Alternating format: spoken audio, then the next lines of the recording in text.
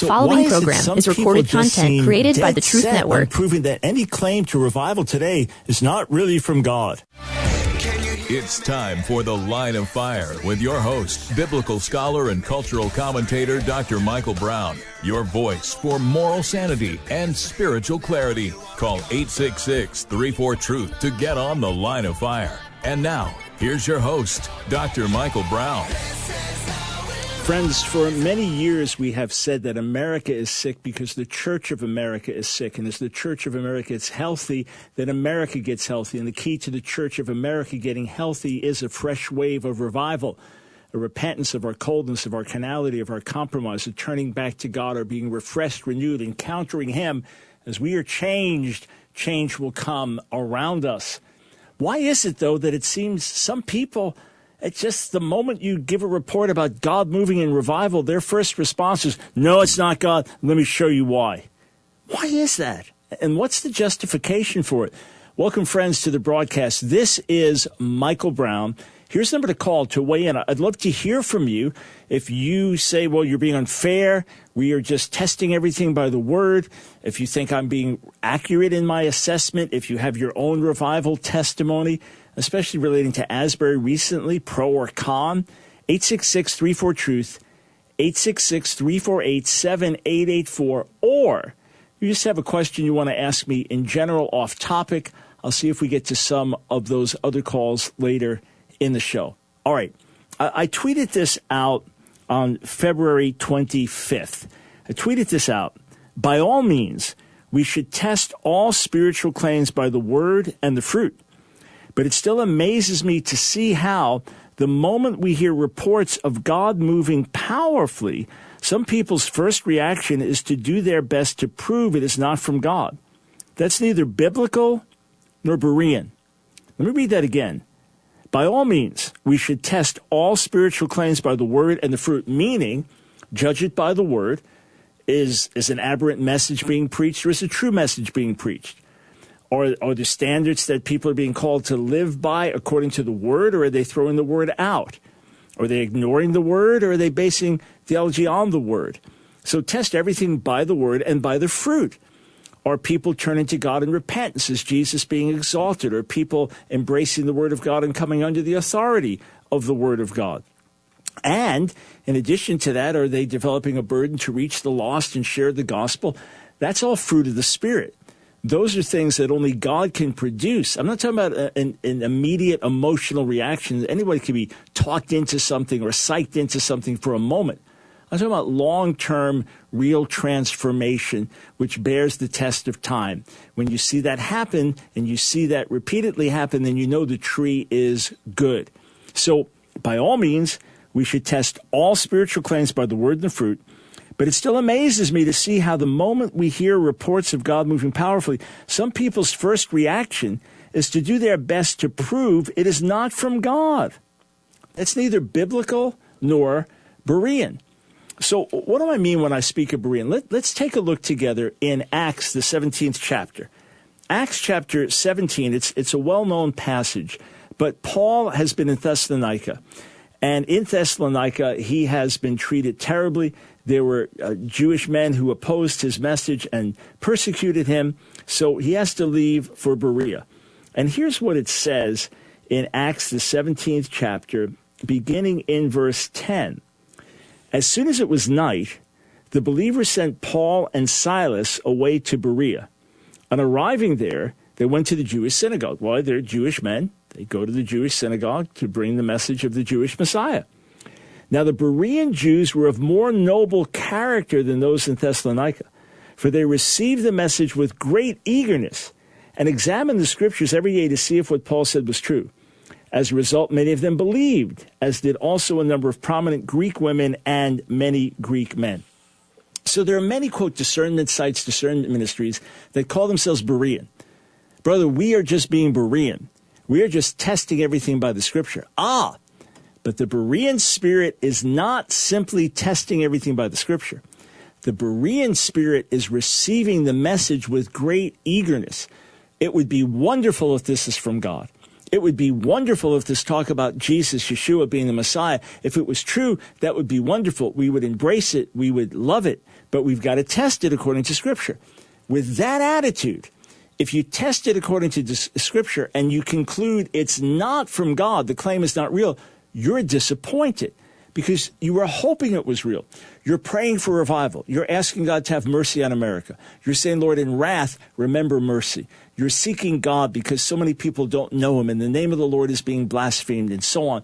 You're praying, you're seeking God. You're burdened for the condition of the nation, for your kids, for your grandkids, for the world they're going to grow up in. You hear reports that God is moving. The Berean attitude is, oh, that would be wonderful if true, but we have to test it according to Scripture. The critical attitude, the destructive attitude, the non-Berean attitude, here's the report that says, nah, I doubt it. Not that. No, not that group. No, not that person. No, not that school. No. Now I'm going to go to the Word and show you. So that's not Berean. That's not Berean at all. That's negative, critical, destructive.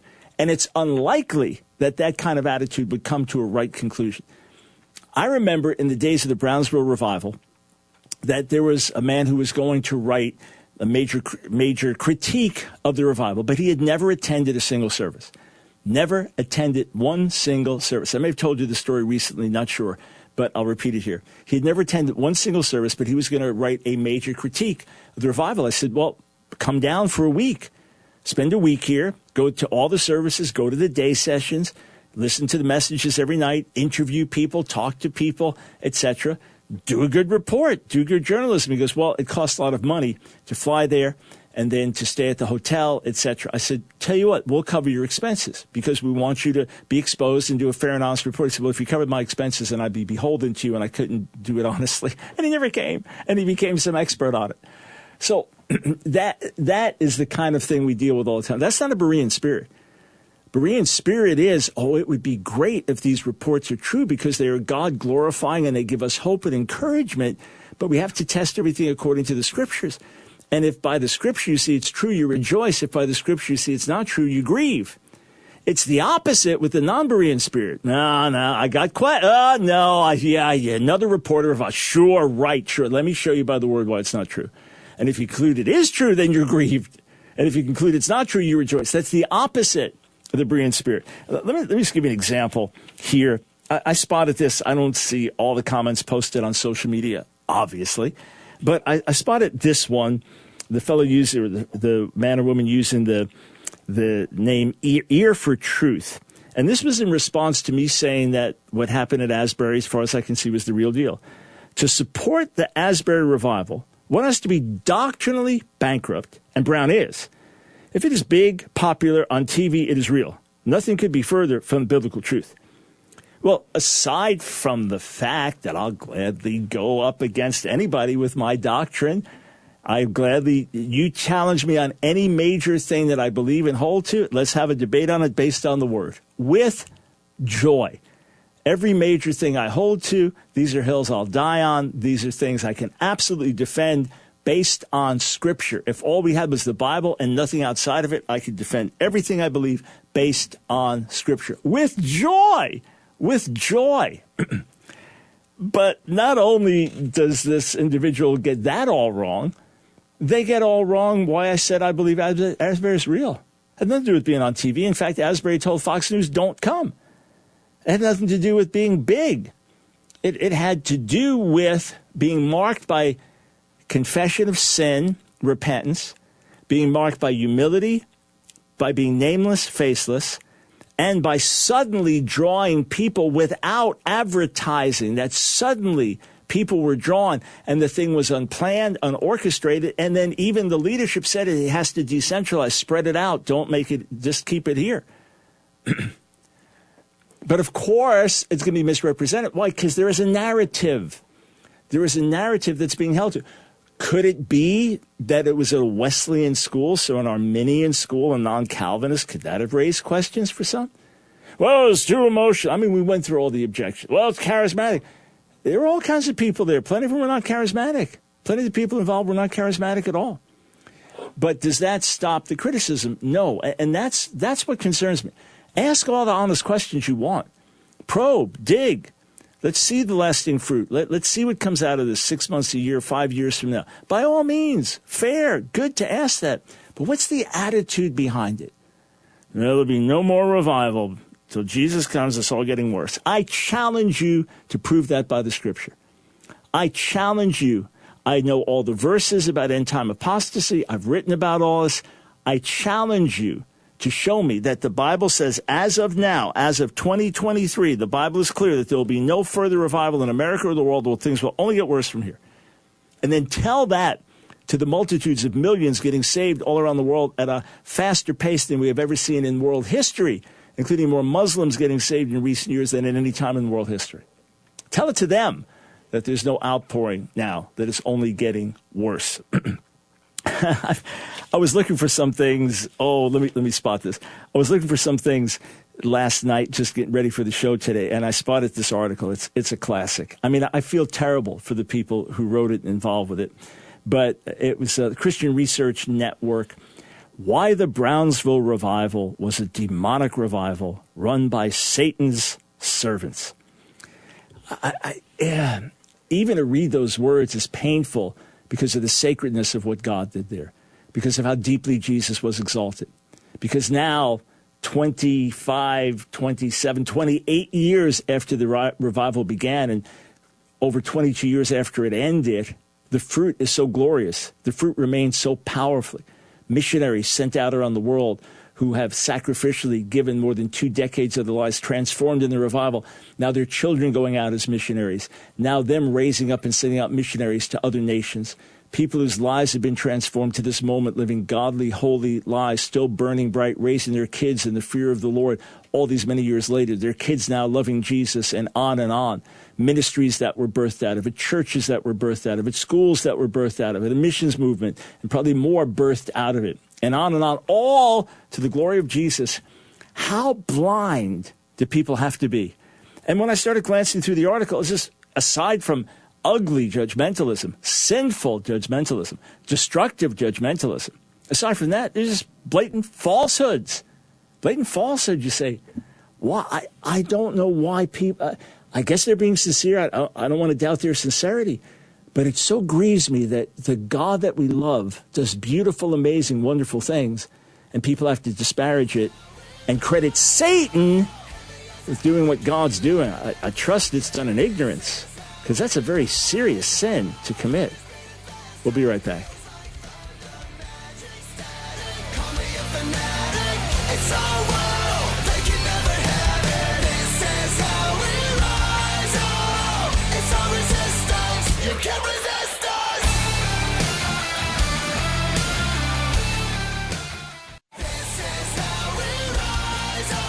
It's The Line of Fire with your host, Dr. Michael Brown. Get on The Line of Fire by calling 866-34-TRUTH. Here again is Dr. Michael Brown.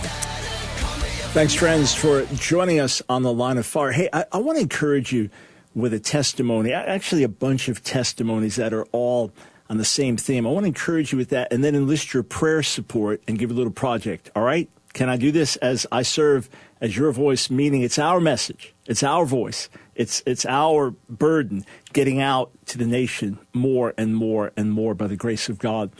I hear regularly from folks, sometimes face-to-face, sometimes via email, sometimes through other means, even people calling in the show, that it was our radio broadcast or writings that brought them to embrace the things of the Spirit for today, the gifts of the Spirit like tongues and prophecy, believing for contemporary revival and things like that. They were either raised in an environment where they didn't believe in those things for today, or they got burned by some extremes, Pentecostal charismatic extremes, which of course we've addressed and spoken about for many, many years. And as a result, they stepped away. But as we presented things, they realized, wow, the Word is clear on this. We can't argue with the Word. And then they began to open themselves up to God, and themselves were filled with the Spirit afresh, or encountered God in a deeper way in worship, or began to see Him move in their churches. That really blesses me. And friends, I know as God opens the door for us to expand our message across the nation via radio, and it will be, by God's grace, a radio revolution, I just see lights starting to flicker. They're dim, but getting brighter and brighter and brighter until they're burning bright. until they themselves are fires. They themselves are blazing torches, and they themselves are bringing light to those around them.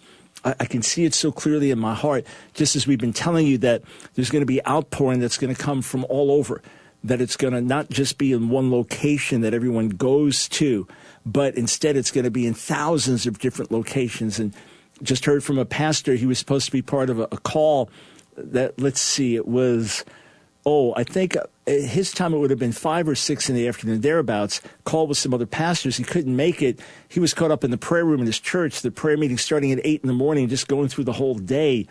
He told me this past Sunday that 175 new people came forward either to come to the Lord for the first time or prodigals coming home. I think the week before it was over double that. God is moving. Another pastor sending me reports and showing me what's happening on a college campus in his city as the students are gathering, crying out to God, and then preaching, and people getting baptized right there in the fountain, in public, in the square. So God is moving. Things are happening. And I want to ask you to join with me in prayer. Would you do that? I know so many are so enthusiastic about the Line of Fire, and you send us so many kind words and words of affirmation and encouragement. So thank you for that, because I feel the burden to do this for us. I feel the burden before the Lord and for the good of the nation, and I know that what God's given us can help stir and spark revival in hearts and a gospel-based moral and cultural revolution in society. I mean, so much of it happening around our eyes. Hopefully later this week I'll talk to you more about the pushback against a negative, destructive agenda in our country and some of the good things that are happening on a regular basis. But I want to just ask you to pray for us. We are now systematically reaching out to different radio stations about getting airtime. Each thing is a step of faith because each thing has to be financed and supported. So would you pray that God would open the right doors and back the work. And then here's something you can do. A great way that you can help spread the word and in the process help expand our radio outreach. You've been hearing these Trivita ads. We started in January. Some of you have ordered and already getting good response. If you tell a friend, hey, go to Trivita and check this out and use the code Brown25, Trivita.com, Brown25. Use that code, get a 25% discount. In doing so, not only are you helping a friend with their own wellness journey, but you're also helping us get on new stations. Think of that, because 100% of that first order goes to us. Or picture it like this. You want to donate to our ministry. We say, tell you what, go on a shopping spree at Trivita, order what you want, and 100% of that will be a donation to our ministry. So that's how it actually works with your first order. So check it out, Trivita.com. I was enjoying the benefits of this as I was working out over the weekend and pushing even harder and making progress. Like, look, I'm seeing the fruit of it, especially with the nitric oxide MyoHealth together. So it's a way to partner together. It's a way you can share this with your friends. And repeat orders, those who are enjoying the products, repeat orders over a tithe of all the orders will be put in over a period of time. That could really help back us as we go across the nation. So Trivita.com, use the code Brown25 or call 800-771-5584, 800-771-5584, and just say Dr. Brown sent you. All right, I'm going to put a graphic up in a minute, and I'll describe it to everybody listening. But I'm going to go to the phones first, and then I'm going to come back. I've got a lot more to share. And I want to talk about constructive correction, which is life-giving, which we should all embrace. Rebuke a wise man and he'll love you, versus destructive criticism. There's a world of difference. You can read that article on my website, askdrbrown.org. But first, let's go to the phones. We'll start in Houston, Texas. Emma, welcome to the Line of Fire. Hello, Dr. Brown. Thank you for taking my call. Sure. I have a question, and it's something that we've been discussing in our Bible study, and I wanted to get your take on it. Yes, please. Our Bible study teacher has been struggling a little bit with the idea of, number one, are there prophets today? Sorry, my phone's a little shaky, so I apologize. That's okay. That's right.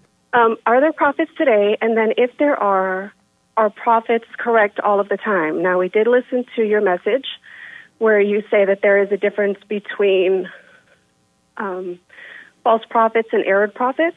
Mm-hmm. Can you explain that a little bit more in depth for us? Sure.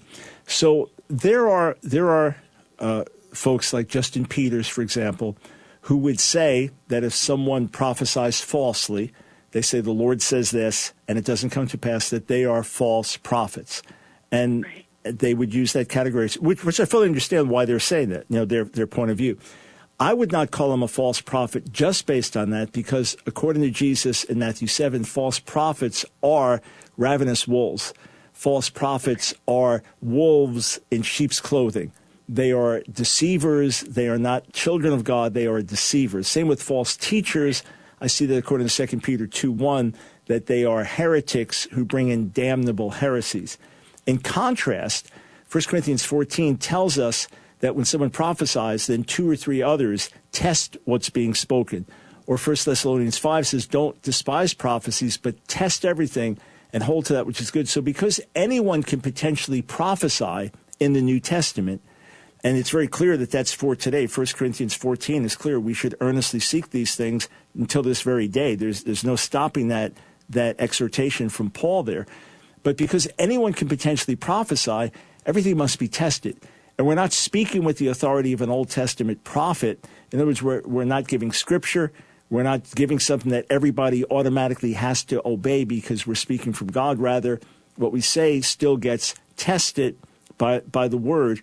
So if somebody claims to be a prophet and they say, Donald Trump, I guarantee he's going to have 8 consecutive years in the White House, and we call them out. We call them out by name on the show, wrote about it in my book, Political Seduction of the Church. So they falsely prophesied, and they falsely call themselves prophets. But they may be believers who are on some level of deception. They may be believers who are immature or believers who have some compromise, but I wouldn't call them false prophets, because that, as I understand it, is someone who is serving Satan rather than God. As Paul says about false apostles in 2 Corinthians 11, 13 to 15, that they are servants of Satan. So some of my colleagues, non-charismatic colleagues, believe they are servants of Satan. In other words, believe they're not saved at all. I would say simply because they made an error in their prophecy, they need to be quiet. They need to understand why they made their error. They need accountability. But, and even if it's persistent, well, they're clearly not a prophet. But I would not brand them a false prophet unless I knew that that person was not a believer, was serving Satan rather than serving God, and was therefore a deceiver like a wolf in sheep's clothing. So that's how I understand Scripture. That's why I don't use the term false prophet as freely as others. Will I call out false prophecy? Of course. Done it many times, written about it for decades. Will I say this person is falsely called a prophet? Absolutely. Will I call them a false prophet? Only if I'm sure they're not a believer. Hey, thank you, Emma. Hope that helps.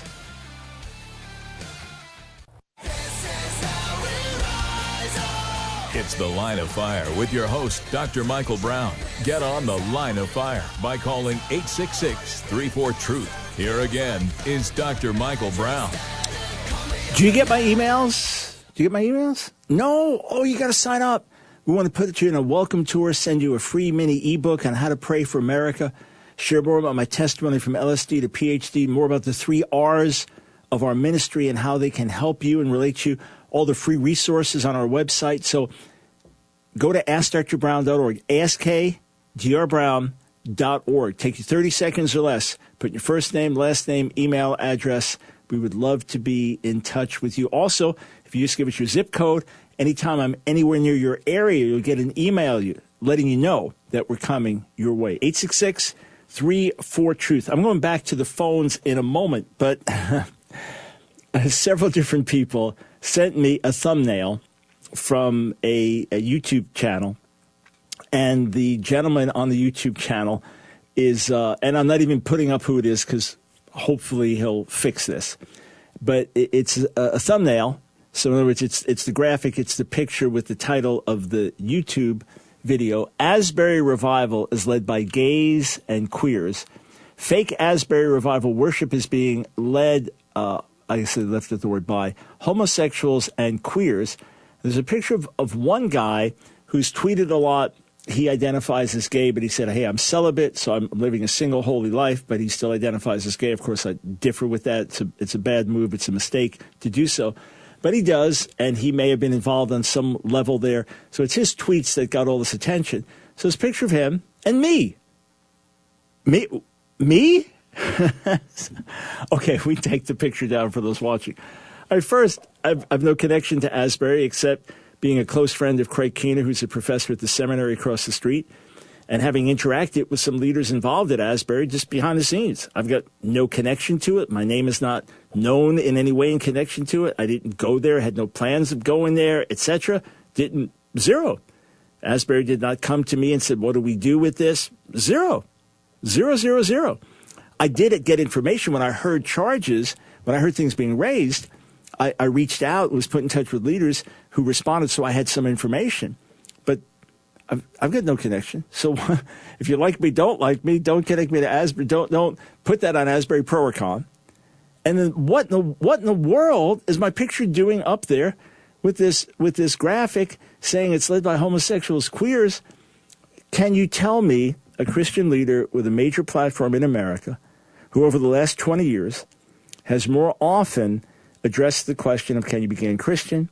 Yes, obviously seeking to do so with compassion, grace, and truth together, as we always say, hearts of compassion, backbones of steel. But can you tell me someone who's done it more than me? Wrote the 700-page book, A Queer Thing Happened to America, wrote Outlasting the Gay Revolution, wrote Can You Be Gay and Christian? Hundreds and hundreds and hundreds and hundreds of articles on LGBTQ-related themes, always calling us to reach out with compassion and love and grace while holding the line that you cannot practice homosexuality and follow Jesus at the same time, and saying that it is unwise for someone to identify as gay and Christian, even if they are celibate and holy, and saying no to same-sex attraction. It's unwise because that's not who you are, and it's a worldly identification. That's a capitulation to a worldly agenda. And then it puts a weakness of the flesh as part of your identity in Jesus, which is not the case for any of us. All of us have weaknesses in the flesh that we have to say no to. But I'm a gluttonous Christian, I'm a greedy Christian, I'm a judgmental Christian. No, we don't identify with those things. As for Asbury, I said to me that it had all the marks of real revival. I was fully expecting outbursts of the Spirit all around the country. We've been public on that very, very clearly. So if you've been listening, you know we've been expecting things like this to happen. And that, according to everything I understood, Asbury was being very, very careful about who got behind a mic, who gave up there with an instrument or anything like that, and that it could be that there were some people who identified as gay Christians who were involved, but saying, no, we don't practice this, we know it's wrong, we know we can never be in a relationship with someone else of the same sex, we have to live celibate lives. So I said it's wrong to identify as gay Christian, but that could be what they're talking about, and perhaps they were involved. But to say it's led by unrepentant homosexuals, if they were unrepentant homosexuals, they'd be kicked out of the school. If they were practicing homosexuality, if they were practicing adultery, if they were practicing fornication, they'd be put out of the school. Those are the school standards.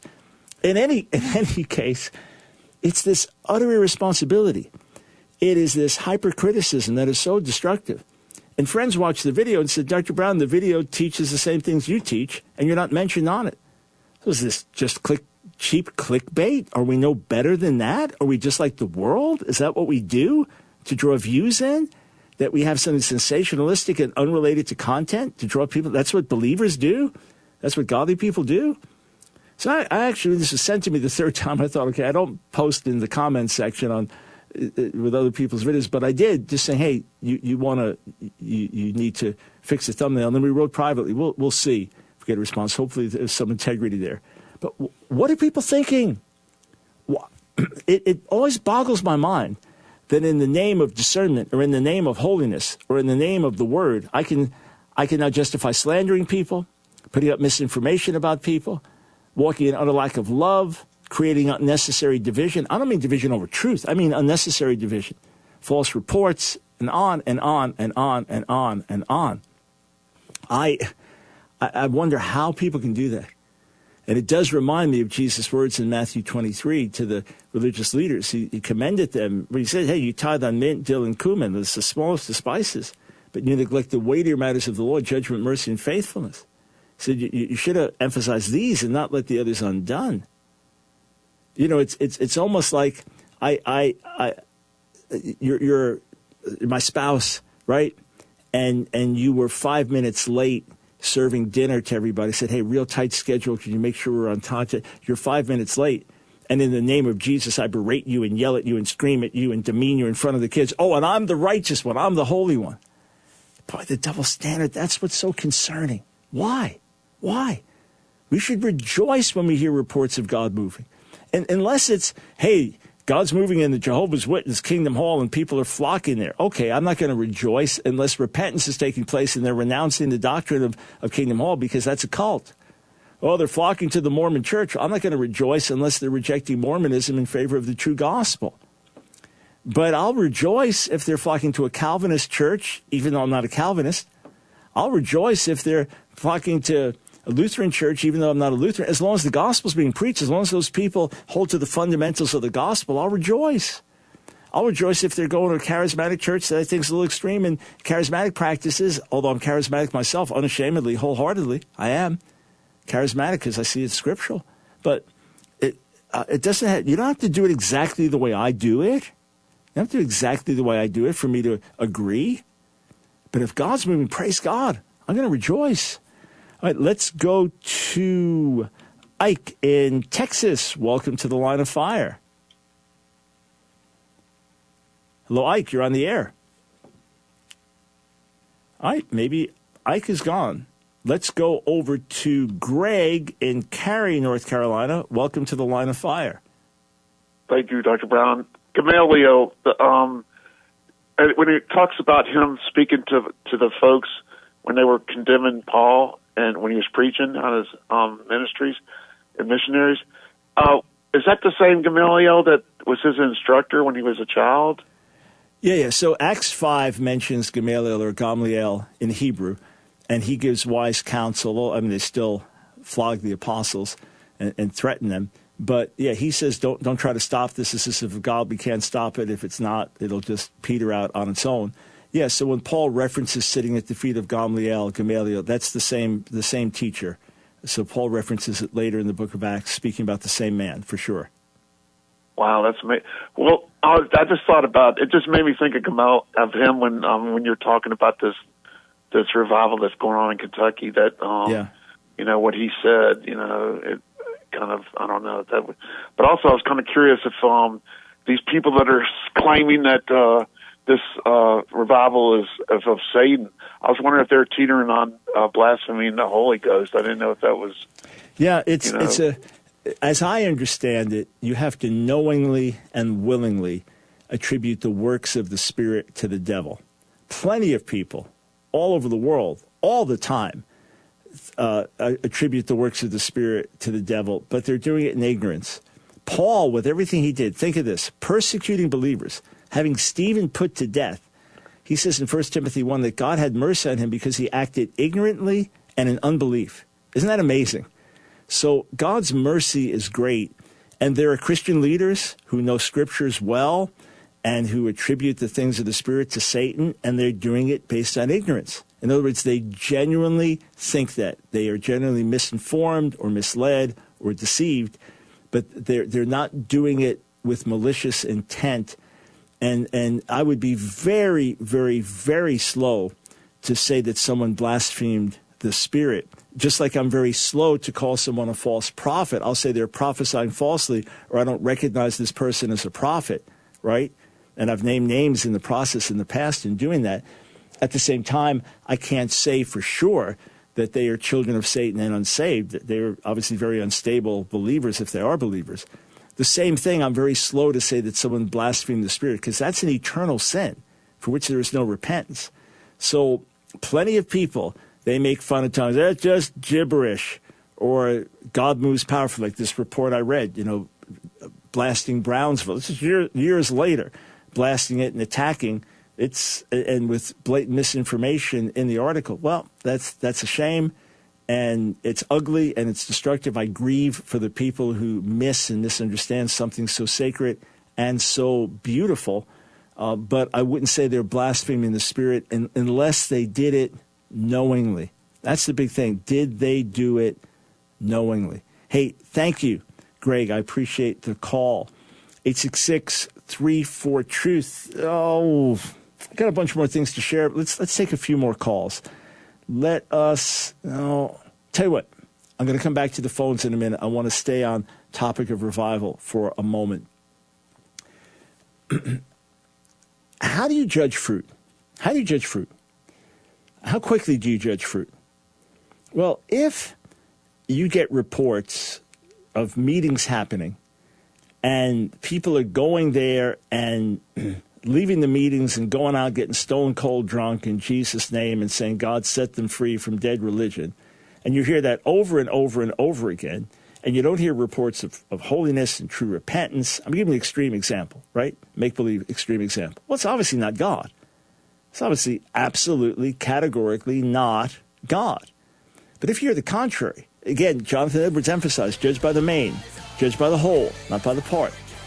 So you see over and over and over and over reports of confession of sin, of brokenness, of humility, of repentance, of people getting saved, of turning to Jesus, of people now studying the Word, embracing the Word, can't wait to share the gospel with others. Those are all good signs. Those are signs that God's moving. When you see it multiplied, oh boy, something is going on.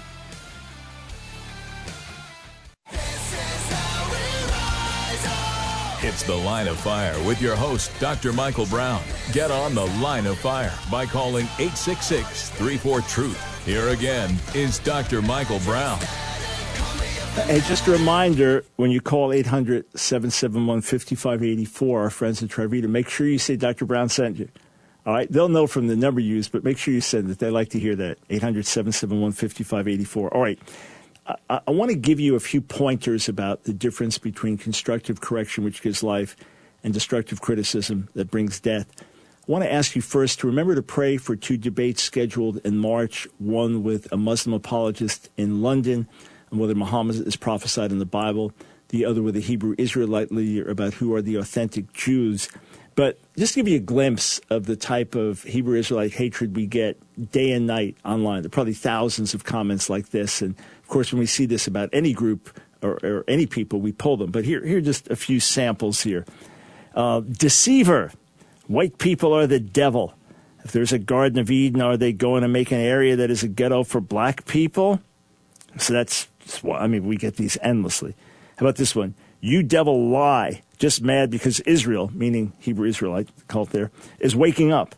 We racist, but what the blank do you call the U.S. government? Bunch of murderers, thieves, pedophiles, and molesters. God will judge you devils. And another. This is from someone calling themselves Tribe of Levi. Hitler is an Idumean heathen devil like yourself, Dr. Brown. The Holocaust never happened, so stop lying to the world. This is part of the sick hatred that's out there. This is part of the deception that's out there. And by God's grace, we'll expose the darkness with the light of truth and with the light of God's word. All right, I'm going to go back to the phones in a moment. But check out my article on AskDrBrown.org, the difference between constructive correction and destructive criticism. The difference between constructive correction and destructive criticism. And I mentioned that constructive correction is life-giving. It shows you where you're going off the path. It helps you get in the right spot. It edifies and encourages with hope in the midst of this is wrong, this needs to change. And it comes with a mentality of love and support. And there are lots and lots of verses that support that. Proverbs 1:7 through 9, Proverbs 9:8, Proverbs 15:31, 17:10, 19:25, 25:12, 29:1. Proverbs 27:5 and 6, you know the verse, open rebuke is better than secret love. Kisses of an enemy are profuse, but faithful the wounds of a friend. Ecclesiastes 7:5. Proverbs 28:23, the one who rebukes a man in the end will find more favor than someone who speaks with a flattering tongue. And according to the Bible, godly rebuke is a sign of the Lord's love. One of my favorite passages is in Proverbs 3, verses 11 through 12, that begins with the word in Hebrew, Musar Adonai b'ni'al timas, the chastisement of the Lord, my son, don't despise, v'al takotz b'tochachto, and don't abhor his rebuke, because the Lord corrects those he loves, u'cha'avet ben yirtzeh, even as a father, the son in whom he delights. This is wonderful. Constructive correction is life-giving. I thank God for it. I thank God for the many times God's put people in my life to receive it. Most notably, my wife, Nancy, who's full of constructive correction, which has been a path of life for me and an improvement over the decades. It's totally different than destructive criticism. So some aspects of destructive criticism that I list in my article, and you can read it on stream.org as well. A destructive critic is often self-appointed rather than God-appointed, taking on himself or herself to set the church straight. A destructive critic frequently speaks out of limited or no personal experience in the matters on which he or she makes pronouncements. A destructive critic is often an expert in tearing down, but a novice in building up. A destructive critic can be a hair splitter and nitpicker, straining out a gnat, but swallowing a camel. A destructive a destructive critic feeds on negativity and fosters unbelief, suspicion, and fear. Let me just run through this. This is a sampling here. A destructive critic is often self-appointed rather than God-appointed, taking on himself or herself to set the church straight. There are people with discernment websites. I have no idea who they are. I've said I'll interact with you and even do an interview with you if you tell me who you are. No, we won't do that. So why in the world should we listen to them? It could be some 18-year-old kid with no theological background who's appointed himself as the expert.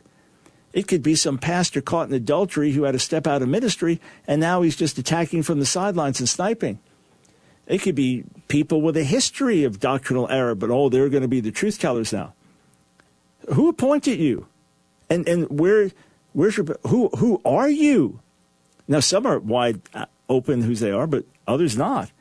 Destructive critics frequently speaks out of limited or no personal experience in the matters in which he or she makes pronouncements. In other words, they can't tell you from personal experience, being in the midst of people, how these things translate out and work, but from a distance they're going to attack. I was dealing with some folks who were criticizing a movement, and I said, but I know the people in the movement. You're quoting them. I know them. I know how they're living things out. You're misinterpreting the quotes. Well, you have an unfair advantage because you know them. How is that an unfair advantage? You should get to know them if you want to criticize them. Find out firsthand. Hey, you said this. Do you really mean this? If you think they're in such error, reach out. Third, a destructive critic is often an expert in tearing down, but a novice in building up. Okay, you showed me what's wrong. You showed me where the error is. All right, how about now encouraging me in the truth and life and so on? A destructive critic can be a hair splitter and nitpicker, straining out a gnat but swallowing a camel. Oh, who told you to pick up your mat on the Sabbath? Oh, no, Jesus just healed me. Oh, you should be carrying your mat. Excuse me, you're not noticing that Jesus healed me. I was crippled for 38 years, but it violated our traditions. And then a destructive critic feeds on negativity and fosters unbelief, suspicion, and fear. Ask yourself what you produce. There was someone I had to block on Twitter years ago, not so much because of what the individual tweeted, but because the followers of this individual were so vile and so vitriolic and so full of slander and accusation in the name of the Lord that I didn't want that cesspool of filth to be flooding my feed. And I told them, hey, I blocked you because you're followers. What are you producing? Just questions, just putting things out there. All right, we go back to the phones, and let's go to Charles in Chicago. Welcome to the Line of Fire. Dr. Brown, thank you for taking my call. First of all, I have to agree with you. I can't stand destructive crickets. Yep. Go ahead. Nothing worse. A couple of things. First, I have a question. In terms of the attendance at Asbury, do we know, was it primarily young believers who attended, or was it a mix of young unbelievers who brought in, or believers, who brought in unbelievers? Was it a mix? Yeah, I don't think we could know that specifically at this point, all the demographics. My assumption is, like any revival, it starts with believers. It starts in-house, believers waking up, compromised Christians getting right, backsliders now returning, and then it trickles out to the lost. However, my assumption is, on that campus, you had plenty of kids who were not in solid relationship with the Lord, as would be the case on any Christian campus with enough students. You had kids who were there that were outwardly Christian. They were there because their parents wanted them to be there, but they didn't really know the Lord, or they were compromised in certain ways, or it may have been one of these with sexuality issues that was compromised. When the school came under a lot of pressure a few years ago when they released 2 professors who were sympathetic to homosexual relations, etc., or who shared some of that ideology, even though they were excellent in so many other ways. There was an uproar among some, and there were students who signed a petition and to this day want them back. So those could have been among the ones being touched, or God's flushing that up to the surface now. But I don't think we know that. My assumption is the first wave that normally comes is largely believers, people hungry, people knowing something's missing. They get changed, then it spreads out from there, and then it begins to reach the lost more pronouncedly. However, since you have a lot of kids coming from other campuses, plenty of them could have been non-believers on Christian campuses. We just don't know the demographics. Right. And I have to admit that when I first heard about it and saw some of the early reports on it, my first reaction was to doubt. You know, my first reaction was to doubt, well, like you were saying, well, I don't know if this could be real right now with everything going on. It's, you know, with emotionalism and things creeping into the church. I started to doubt personally. And what really hit me and convicted me was John chapter 3, for some reason came to me. Mm-hmm. John chapter 3, verse 5. When Jesus is having, you know, the deep conversation with Nicodemus, mm-hmm. and basically letting him know, you can't perceive, you can't see the kingdom of heaven unless you're born again of water and the Spirit. And I realized, wait a minute, who am I? Where was I before I came to the Lord? My mind had to be renewed, and my heart of stone had to be turned into a heart of flesh. Right, and there's let me just say this, Charles. There's a process. You know what I mean? Yeah, and I'm just jumping in because I want to read something to you. John Piper has this definition of revival. I just saw it in an article in Christian Post where someone was quoting him.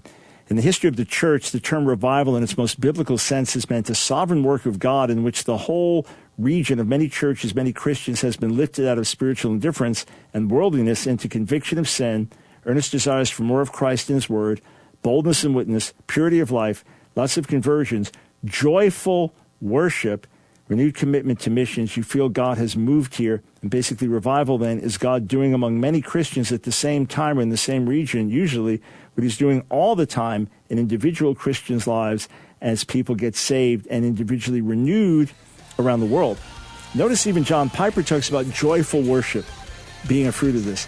If I didn't see emotion, if I didn't see weeping, if I didn't see people coming under conviction, if I didn't see joyful worship, if I didn't see people visibly touched by the Spirit, I would deeply question whether it was a real revival or outpouring. Because when God really comes, lives are changed, and that comes with emotion.